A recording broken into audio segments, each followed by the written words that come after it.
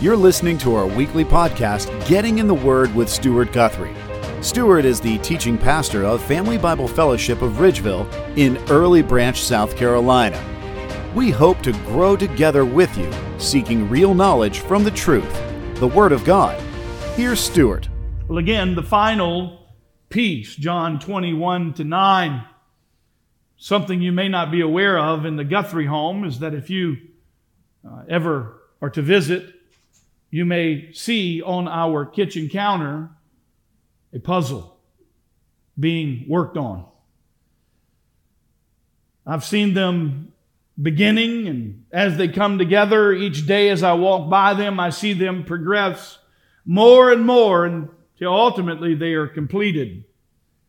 But at different stages I come and I notice that there are different piles of puzzle pieces. I assume that they are the tops and the bottoms and the left and the rights, and maybe even here and there they're compiled in different color groups. Whatever process is used in completing this process, it is somewhat an intriguing hobby. Nevertheless, if one is lucky enough to maintain all of those thousands of pieces of puzzles until the end of the project, there will certainly be a worthy product in the end. Worth, I think, personally, at least hanging on the wall in a picture frame. But the chances of a completed puzzle in the Guthrie household with 9 human bodies moving about the home, operating home school, a chef's kitchen, a playground, an office space, and the occasional Friday night football under the fan, if you end up with all those puzzle pieces in the end, you've done good. But as unlikely as it is, as fascinatingly, it indeed tends to find itself completed. And the last piece to the puzzle is always a time to celebrate. The reason the final piece is so important is that without it, you can't complete the task that you set out to accomplish. I could only imagine the discouragement that might come after all those hours invested, only to come to the last piece of the puzzle and to not have it. Well, in our portion of Scripture today, we have been building the puzzle piece of the gospel of Jesus Christ from the very beginning of John almost to the end of John. And today we come ultimately to the final piece of the puzzle as it relates to the gospel of Jesus Christ. Today I want to put into the puzzle that God has created the final piece. The piece that completes the task. The grand objective of God from even before the foundations of the world, to seek and to save that which is lost. Here in our text today, we will see some different reactions to the Lord's conclusion in His redemptive work in conquering sin and death and taking our sin and giving us victory over it. And you ask, why do I say the final piece of the puzzle? Well, that's because the gospel is the death, the burial, and the resurrection. Listen, without death, there's no burial. And without the death and the burial, there's no resurrection. And without Jesus raising from the dead, listen, there is no gospel. And in a confused culture, if their methodology of ministry of winning soul does not include all 3 components that complete the puzzle of the gospel, they got something, but it is not the gospel. It's not the social gospel. This plus this. No, it is the death, the burial, and the resurrection of Jesus Christ. Paul says it this way in 1 Corinthians 15 when he says in verse 1, "Now I make known to you, brethren, the gospel which I preached to you, which you also received, which also you stand by, which also you are saved, if you hold fast to the word which I preached to you, unless you believed in vain." And then notice what he says, "I delivered to you as of first importance what I also received, that Christ died for our sins according to the Scriptures, that He was buried, and that He was raised on the third day." What? According to the Word of God. Romans 4:24 and 25 says, "But for our sakes also, to whom it will be counted as those who believe upon Him who raised Jesus our Lord from the dead.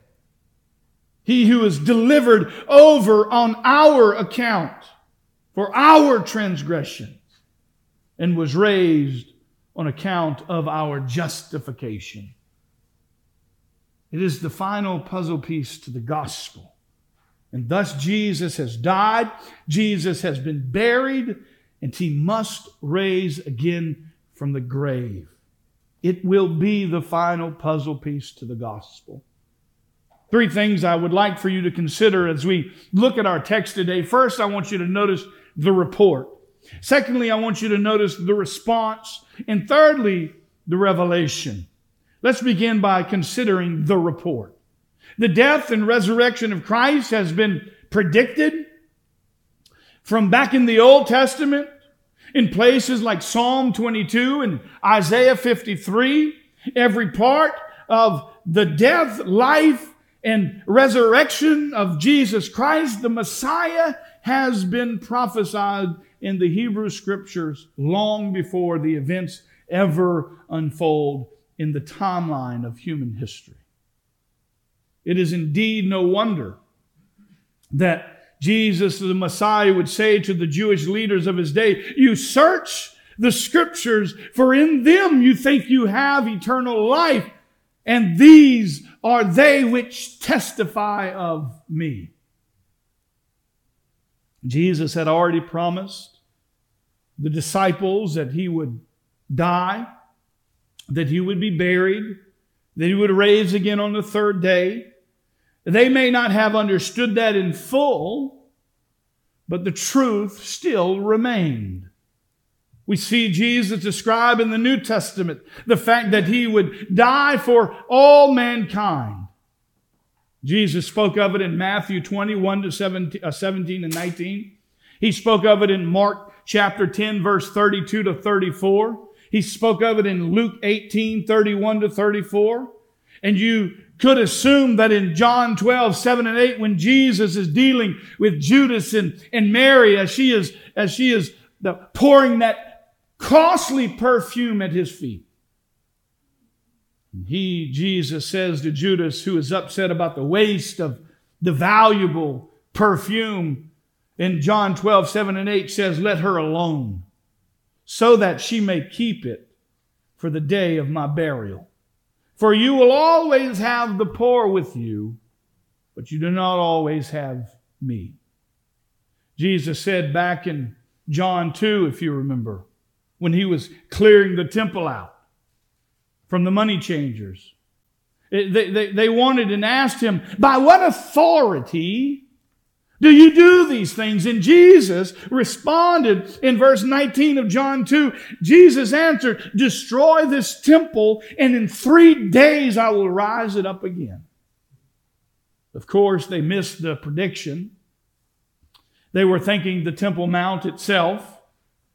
And Jesus, being all-knowing and understanding that they would kill Him in the flesh, which Scripture refers to as the temple of God. Paul said it this way, "Or do you not know that your body is the temple of the Holy Spirit who is in you, whom you have from God, and that you are not your own?"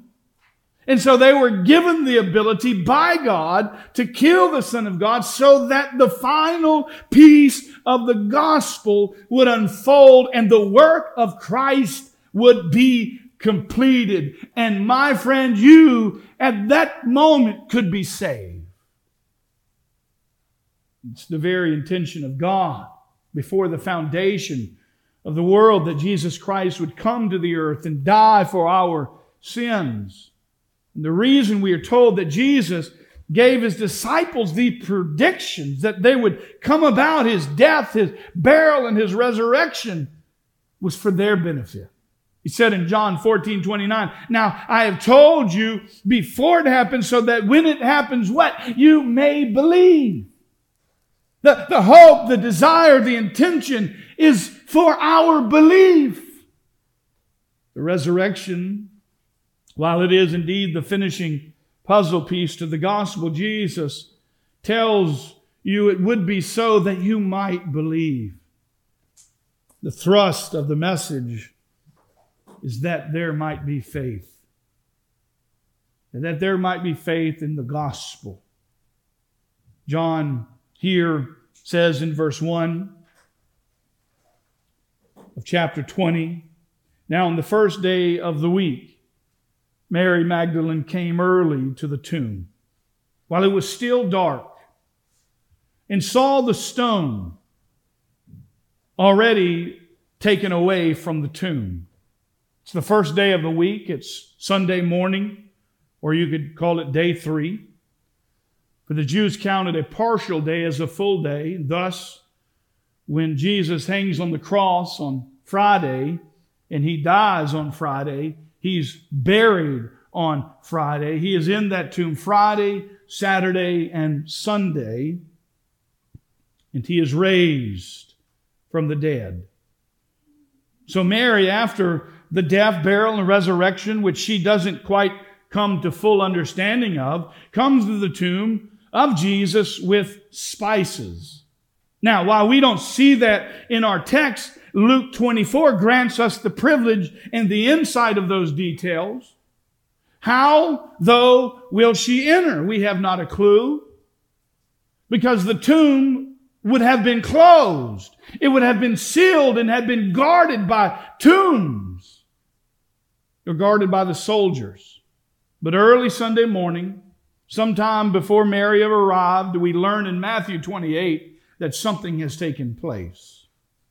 There's an earthquake.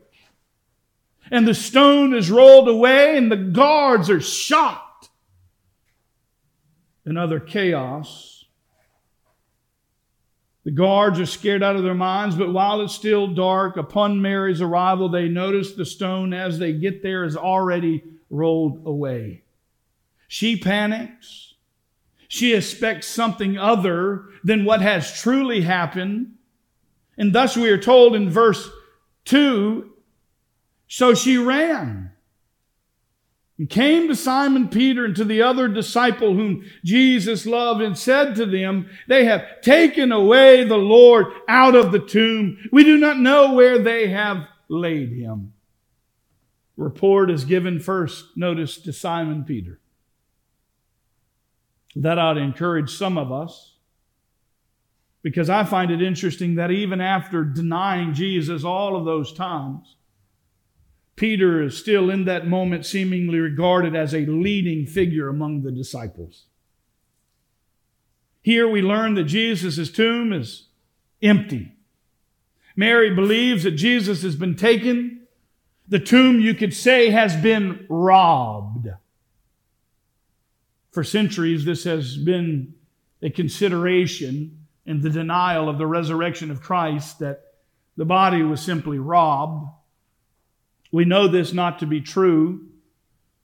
It would certainly play into the hands of those who wish to deny the resurrection, but the tomb is protected. The entryway was sealed shut. And in God's way of protecting with the guards in which Pilate was requested of, because He, being all-knowing and knowing how all things would unfold, God can only get the credit. Jesus rises from the dead under the protection of a sealed tomb and a Roman guard. In protecting against the resurrection, Pilate grants us the ability for you and I even today to have a confidence that He rose from the dead, that He lives even today, that He is risen indeed. She's scared, this Mary. She doesn't realize that Jesus has risen from the dead. And I assume that when she arrived at the empty tomb, she left the other Mary and others with her that morning and rushed to get the disciples, because she seems to miss out on what we find in Matthew 28. And so the report comes from Mary to the two disciples, Peter and John. Mary doesn't connect the dots. She doesn't see this as a victory. She doesn't grasp the resurrection that has occurred. She doesn't see the final puzzle piece, for the gospel has been accomplished. Rather, she reports in panic and assumption that the missing Lord is a result of grave robbers. The report is simply that Jesus is not there. They have taken the body. And where they have taken Him, notice the text says, we do not know. She reports what she knows to be and sees to be true. He isn't there. You and I, on the other hand, have the privilege and to see and to understand that the resurrection has taken place. And the greatest question is how will you respond to the report that Jesus has risen from the dead? Will you believe that it is indeed the final puzzle piece of the gospel? Or will you choose not to? To report it off as some other ideal or methodology and reject the resurrection of Jesus Christ? We've seen the report. Let us consider the response. Mary responds the way she responds, and after she goes back and reports to the two disciples, we are told they came forth and headed then to investigate. John 23:4 says, so Peter and the other disciple went forth, and they were going to the tomb, and the two of them were running together, and the other disciple ran ahead faster than Peter and came to the tomb first. The connection word here drives, the word so drives the idea that because the report, they respond to go and see. Mary said Jesus is not there, and so they responded by going and seeing. We are told that John outruns Peter to the tomb. I don't know if there's great evidence of anything special in that statement other than the fact that John is faster than Peter. There's been much ink spilled on some very allegorical interpretations of that. I don't feel comfortable giving those. Simply, we just need to be aware of what's being said. John has outrun Peter to the tomb. The other disciples' greater speed was an indication maybe because he was younger. There's all kind of things that have been said. It's all pure speculation. There could be numerous reasons why. But what we can be certain of is that they both heard and they both went to investigate. They were running, and John and the other disciple, he gets there first. When John arrives, we're told that he finds the tomb just as Mary had said. The stone was rolled back, the tomb is empty. And we are told that he stoops down. He doesn't go inside to check out things. He simply peeks in to see what's happening. It must have been daylight by this time because we know Mary comes early in the morning before the sun had arisen, giving him the ability to see within. And thus we are told, John says in verse 5, and stooping and looking in, he saw the linen wraps laying there, but he did not go in. Right away, by what John sees, seems that Mary's report is not the case. Because if there would have been a grave robber, if there would have been a robbery of the tomb, there would have certainly not removed the linen wraps and left them simply lying there. They would have taken everything with the body. We don't hear any response from John as he arrives. There isn't an indication in this moment that he understands that Jesus has risen from the dead and that the final puzzle piece of the gospel has been accomplished. He doesn't go in to see any greater details. He only peeks, but when old Peter gets there,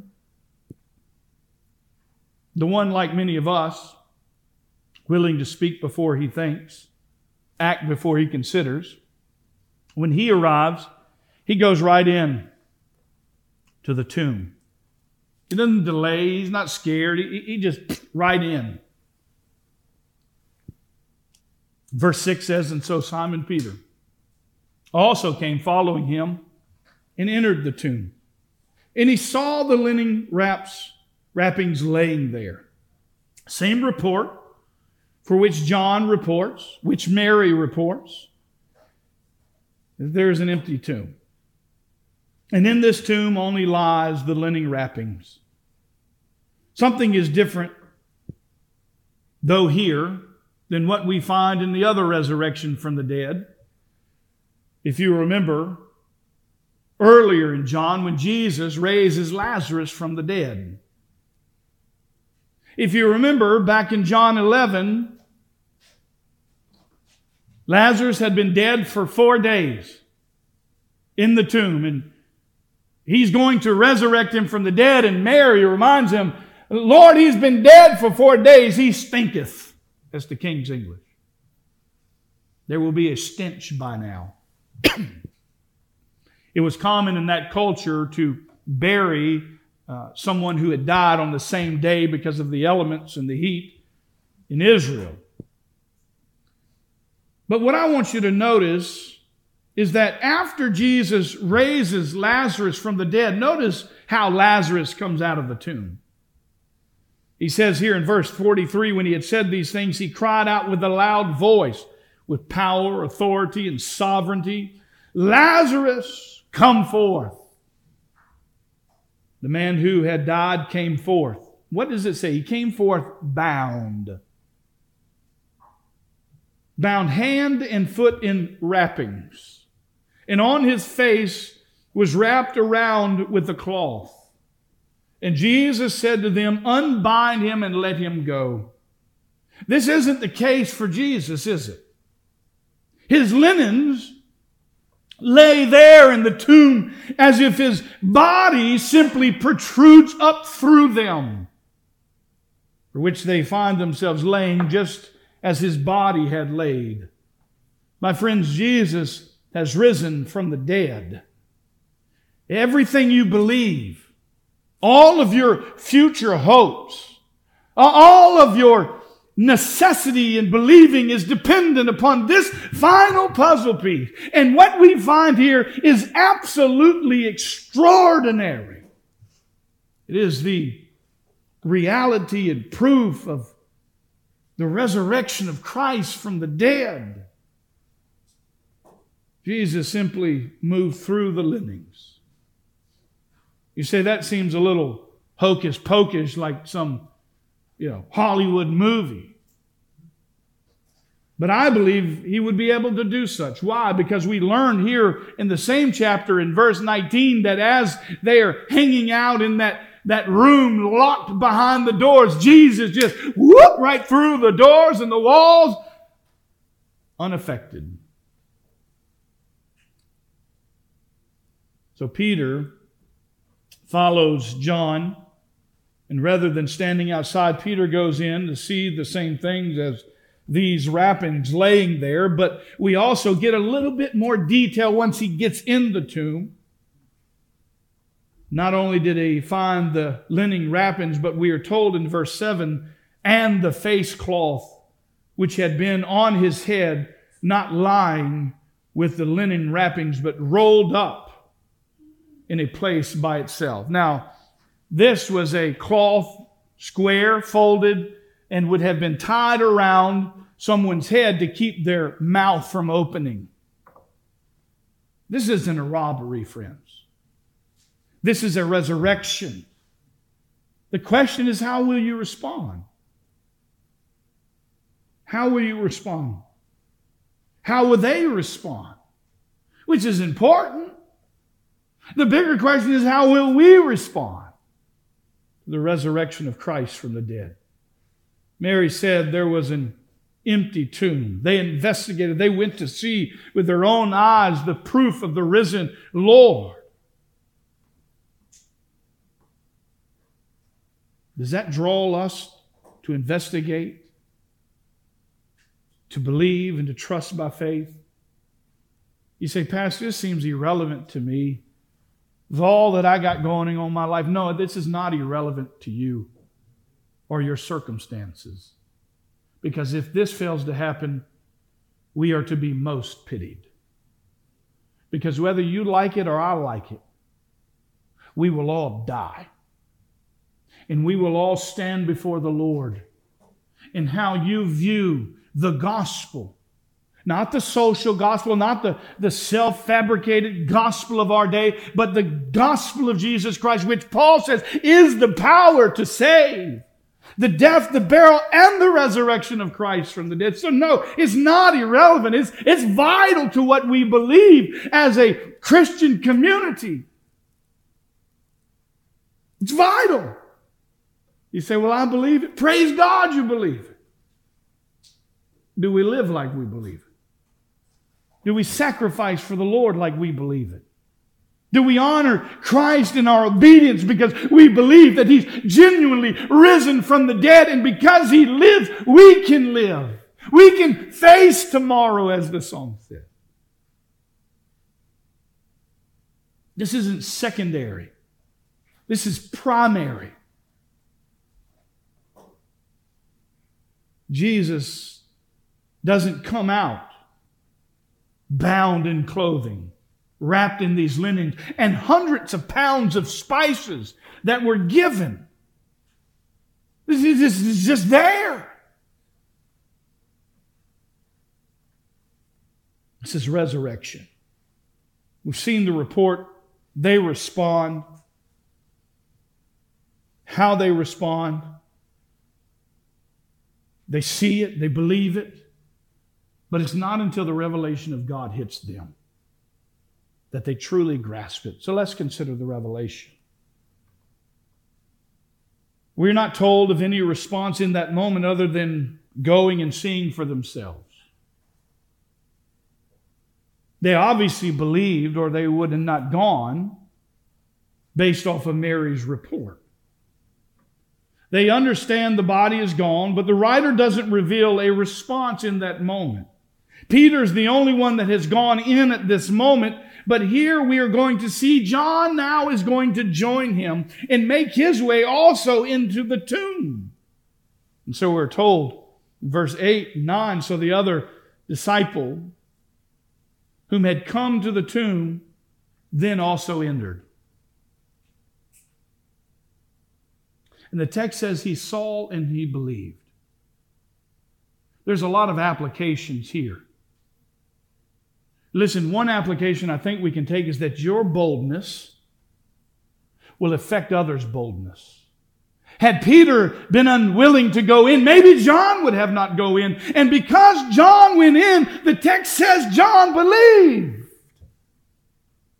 Are you bold enough to lead well, to be an example for others to follow? It seems in this moment the Lord reveals the reality of the resurrection to John.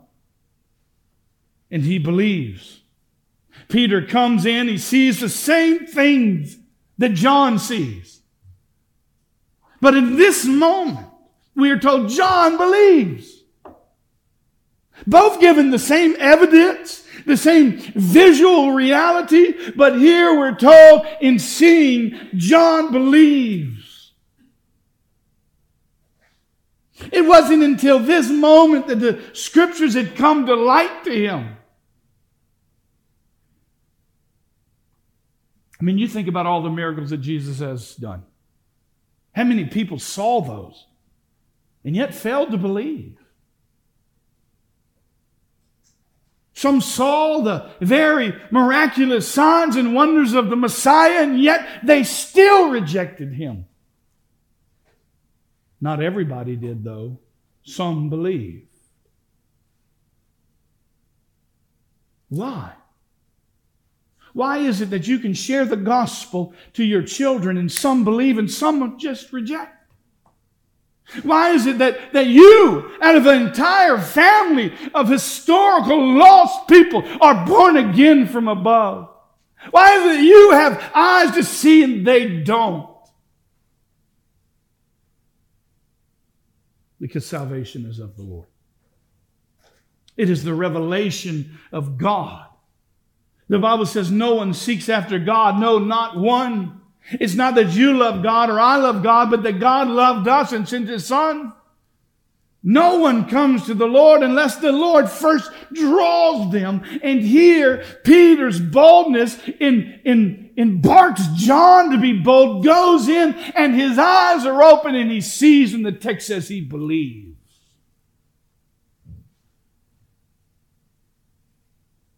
It's the revelation of God in which his eyes are open. And it is the revelation of God even today in which He opens the eyes of mankind that they might believe. Today I just want to ask you, have you the eyes to see that Jesus Christ has risen, that He is Messiah, that He is Lord, that He came to seek and to save the lost? Do you believe it with every part of your being? Because if you believe that to be true, and you understand and know that the revelation of God and His Word through the preaching and teaching and through the Scriptures and through the gospel proclamation is what God will work through to give eyes to see, are we willing to share our faith? Are we willing to see people come to faith in Christ by our belief in the gospel? You say, Pastor, I believe. That's great. Praise God above. But I think there is a real reality in which we have to ask ourselves, do we believe enough to share? Because I'm here to tell you, we can, as a church, we can set up all kinds of programs. We can have the most organized and fancy worship service. We can even have good preaching. You know, you don't have to come here to get good preaching. You just get on YouTube and watch preaching. There's a lot of good preachers out there. There's a lot that are not. You can advertise on signs and billboards, but let me remind you of this truth. There is no greater outreach than for you to speak to the people that God has put into your life the good news of Jesus Christ. And I know many of you are doing it. But if the statistics are right, it is certainly not the majority who are doing it. And you say, well, I'm not gifted with evangelism. That doesn't matter. You know I'm gifted with evangelism. That's just my heart. It bleeds. But we're still all called to evangelize. I don't have the gift of mercy. My wife will say amen to that. But you know what? My wife still expects me to exemplify mercy. Sometimes she has to remind me that's not very merciful to my children when I tell them to suck it up.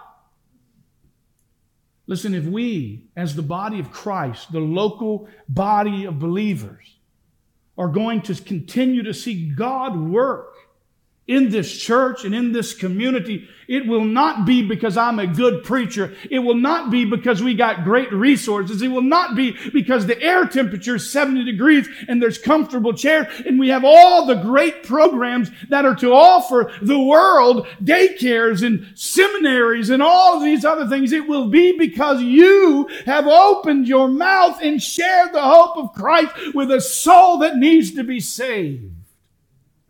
And God, in His right timing and by His own method, will open their eyes and you will be like, holy cow, he just accepted Christ. What happened?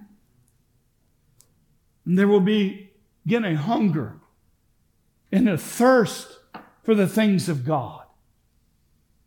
We're not hungry. We're not thirsty in this Christian culture.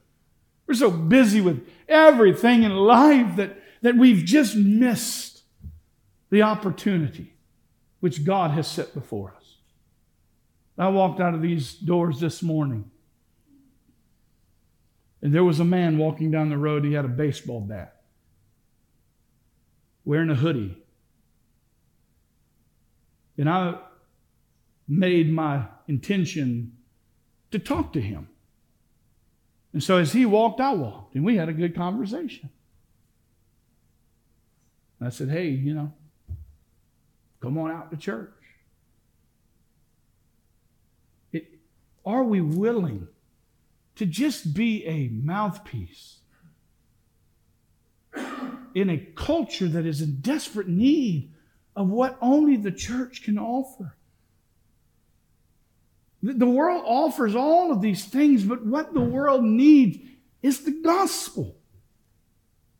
Because if we truly believe what Paul says, that it is the power unto salvation,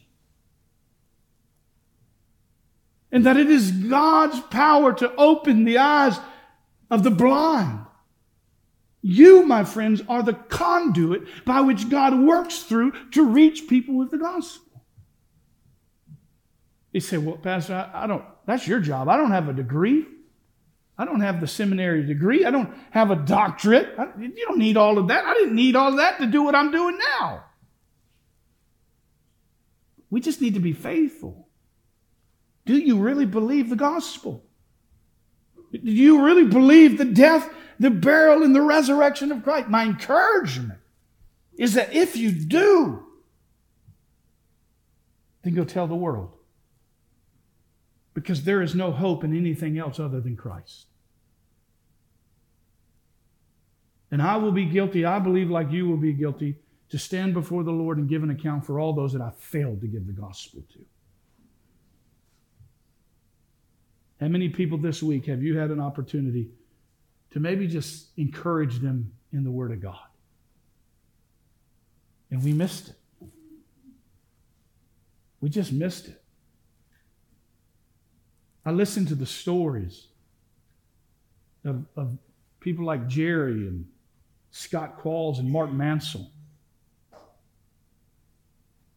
who are sharing their faith, who are inviting people to church. Guys, listen, I'm stuck behind a desk preparing a message. You have the privilege of seeing real human people face to face every day in your communities. This is a team effort. Where has God placed you? You're not there just because, well, that's what you wanted. No, you're there because God has you there. And the people in your life are there because God has surrounded you with them, or them with you. He is sovereign over your location. He's sovereign over me being a pastor in this church for such a time as this. And I'm just telling you all that this church and every church in the world, lest you and I share the gospel, it will dwindle to nothing. It will dwindle to nothing. We come to be sharpened as iron sharpening iron, to take the word of God, the sword, and to go out into battle spiritually. I didn't say you had to be a theologian to tell somebody that you love Jesus and that Jesus loves you and that you have been born again. You have been set free. You are no longer under the bondage of sin. Can you do that? I mean, the demon-possessed man wanted to go with Jesus after he'd been healed, and Jesus said, oh, just go tell them all the great thing that I have done for you. What has God done for you lately? God's done a lot for me. And in this season of my life, I want to be faithful to where God has me and what God has me doing. And I'm not discouraged by sitting behind the desk with a cramping neck after typing for 8 hours on a Friday just to come and to preach the Word. But I want this church to be set ablaze for Christ. How can you be involved? How can you serve the gospel? The death, burial, and resurrection should invigorate you. That you have life and life abundant. What gifts have you got? The church is never designed to come and get, but to come and give. What have you given? I'm not talking about your money. Some of you have money. That's what God's gifted you with, and you are to do that. But some of you have great spiritual gifts that are given for the edification of the body. And in all of my years of ministry, I watch people come and go. Some come good, and some bad leave poorly. And they leave because it looks greener on the other side. Oh, there's a lot more things over there for me. What kind of attitude is that? There's a little book my wife reads to my kids. What if everybody did that? What if we all said that? What has this church for me? I got 7 kids. I got teenagers who need husbands and wives. But you know what? There's a lack of limitations here. There's not a lot of teenage girls in this church, young adults. Now, I could say, you know what? This isn't for me. This church doesn't fit my family. I'm just going to go over here because there's a lot more kids. That'd be like me feeding my kids chocolate chip cookies because that's what they want. No, God brought you here. You serve well here. You love the Lord here. You utilize your gifts here. And when God, by His grace, calls you to go somewhere else, you go because you have been called to go. You're not owned by Family Bible Fellowship. We're all part of the same body of Christ. But God has brought you here. And when God calls you to go somewhere else, God bless you, go. And we will love you. We will pray for you. But there's a good way to go and there's a bad way to go. And we don't know how to lead well in this culture. You know why? Because church is about them, not about you, not about others. We don't just leave our family. This is why pastoral ministry is so disheartening. You pour into the life of an individual, you love them and you cherish them and they become family, and then all of a sudden you don't stand with them on a political matter and whoop, you're gone. Listen, the gospel affects every area of our life. And we do life together because of all 3 puzzle pieces of the gospel that grant us life and forgiveness and grace and mercy and love for one another. We need to love one another well. Pray for one another well. Believe with one another well. Because the gospel doesn't just sound good. It is good. And it is what changes the hearts of people. And God has called you to share the gospel. We can't be inward in this church. All about us. God has called us in Matthew 28 to go therefore and make disciples of all nations, baptizing them in the name of the Father and the Son and the Holy Spirit. Don't think for a second it doesn't bother me that we ain't baptizing people. Because if we're not baptizing people, that means people ain't getting saved. And if people ain't getting saved, I got a problem with that, because we are here to do the Lord's work. And if people ain't getting saved, then we ain't doing the Lord's work. I believe that God's still able to save. But we have to be the feet, the hands, and the mouthpieces for Christ. And there is not one soul in here, young or old, that don't have the ability or capability, who are born again from above, who have the Spirit of God indwelling them, that don't have the ability to share the hope of Christ with people. Will they accept it? Probably not, most of the time. But that's God's business. They have the same opportunity. They walked into the same tomb. And by God's grace and by God's mercy, we're told John believed. Now you can argue, oh, he didn't really believe with salvific belief. You know, it was a belief, and you can go to the Greek and you can, the progressive aorist tense, and it could be he began to believe and it was a process. No, throughout the whole book of John, we see God open the eyes of people who have the same opportunity, and yet they believed. John believes. Did they fully understand? I don't have a clue. But I will tell you this, that will take place after Pentecost. And after Pentecost, all would become even more clear to them. Thus we are told, after they had investigated, went in the tomb, John believes. We're told the disciples went away again to their homes. The climax of the resurrection had been reached. There was belief. And thus they went to the places in which they lived. And as I pondered this, I want you to imagine with me for a moment of the conversation with the mother of Jesus, John, who believed. As he came home and told the mother of Jesus, Messiah has risen. He's alive. I could see the excitement and the joy in that. I'm sure she just stayed home and didn't tell nobody.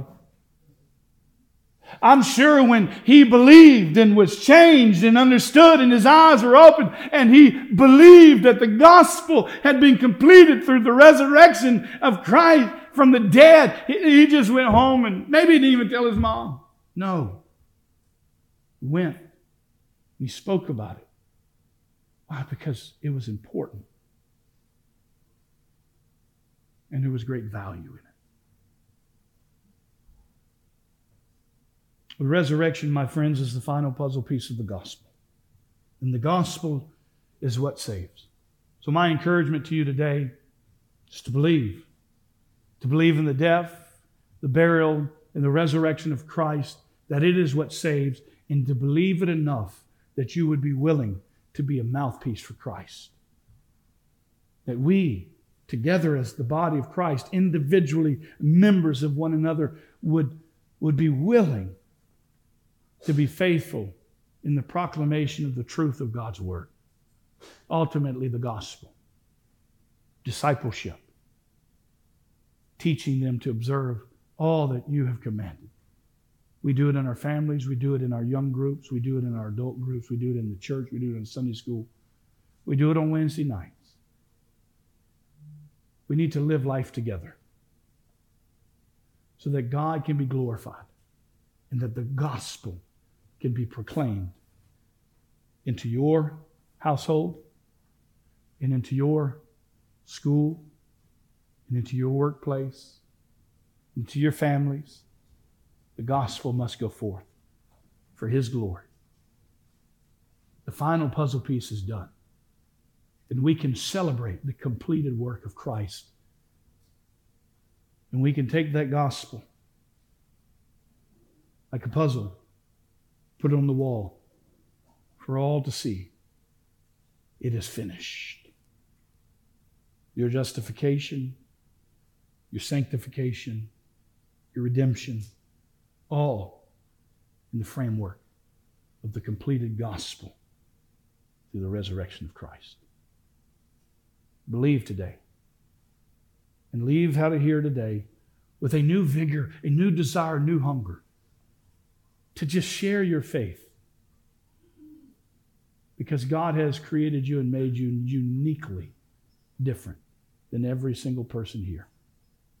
And there are people that you can share the gospel with that I will never have the privilege of sharing. Some of you in a different language.